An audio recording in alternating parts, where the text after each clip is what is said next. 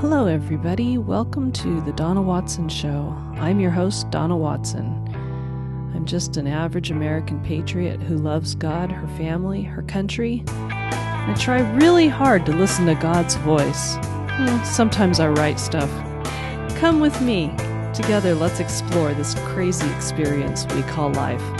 Welcome to the show.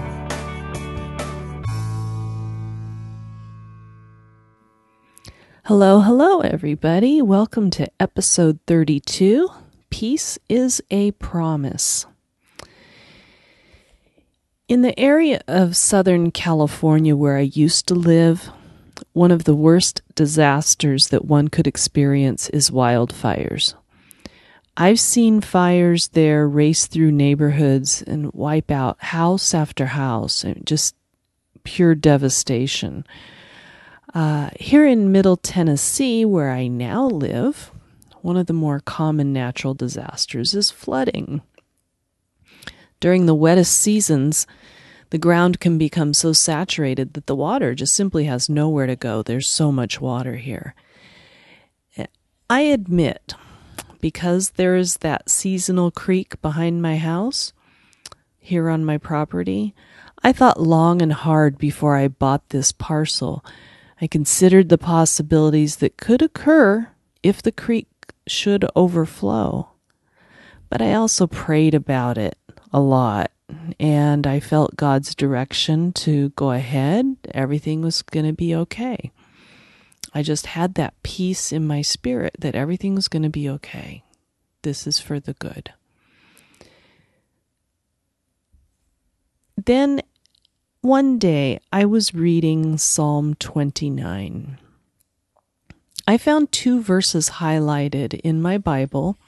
I had highlighted them at least a year before, long before I found this property. Psalm 29, verses 10 and 11 read, "The Lord sits enthroned over the flood. The Lord sits enthroned, King forever. The Lord gives his people peace. The Lord blesses his people with peace." And when I read those verses, I had to smile. Nothing happens on this world without God's permission. Did you know that? God doesn't just see the flood. He is enthroned over the flood as king. Some people can get hung up in this life when bad things happen. They blame God or chaos or the universe or the enemy, and they become angry at God sometimes. And they say, why do bad things happen to good people? That's a really good question. And to be honest with you, it's one that I had to work through when I lost my darling husband to cancer. People ask me, how did you get through that? Well, for one thing, I'm not sure if I'll ever reach the other side of grief. It still hurts so bad when I think of how I miss my best friend and my lover. We had a love for the ages. It was amazing, and I miss him so much.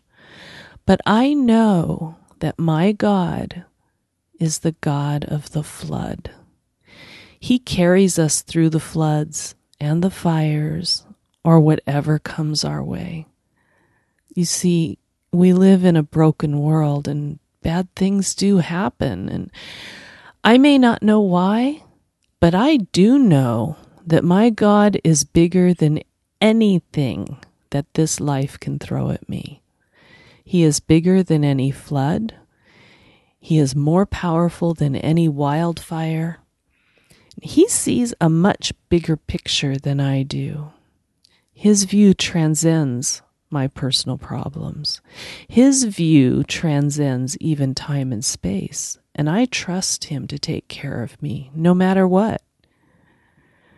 When I was buried very deeply in my grief, I stood on this scripture, Psalm 29:11.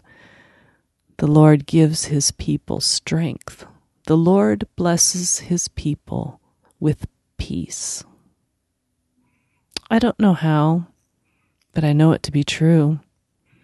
I just keep my eyes on him, knowing he sees my pain, And that somehow that miracle of peace will come into my life.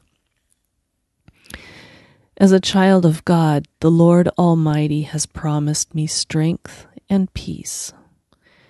And when I focus on that truth, when I hold on to that promise, I have seen it unfold in my life. And I know it will again. It doesn't mean we'll never have hardship in this life. Bad things happen. Just expect it. But if we stay close to God, we know that when those hard times come, we can have peace and strength through it all. Thank you, Lord. That's all I have for you guys today. I love you so much. Have a good day. Bye-bye.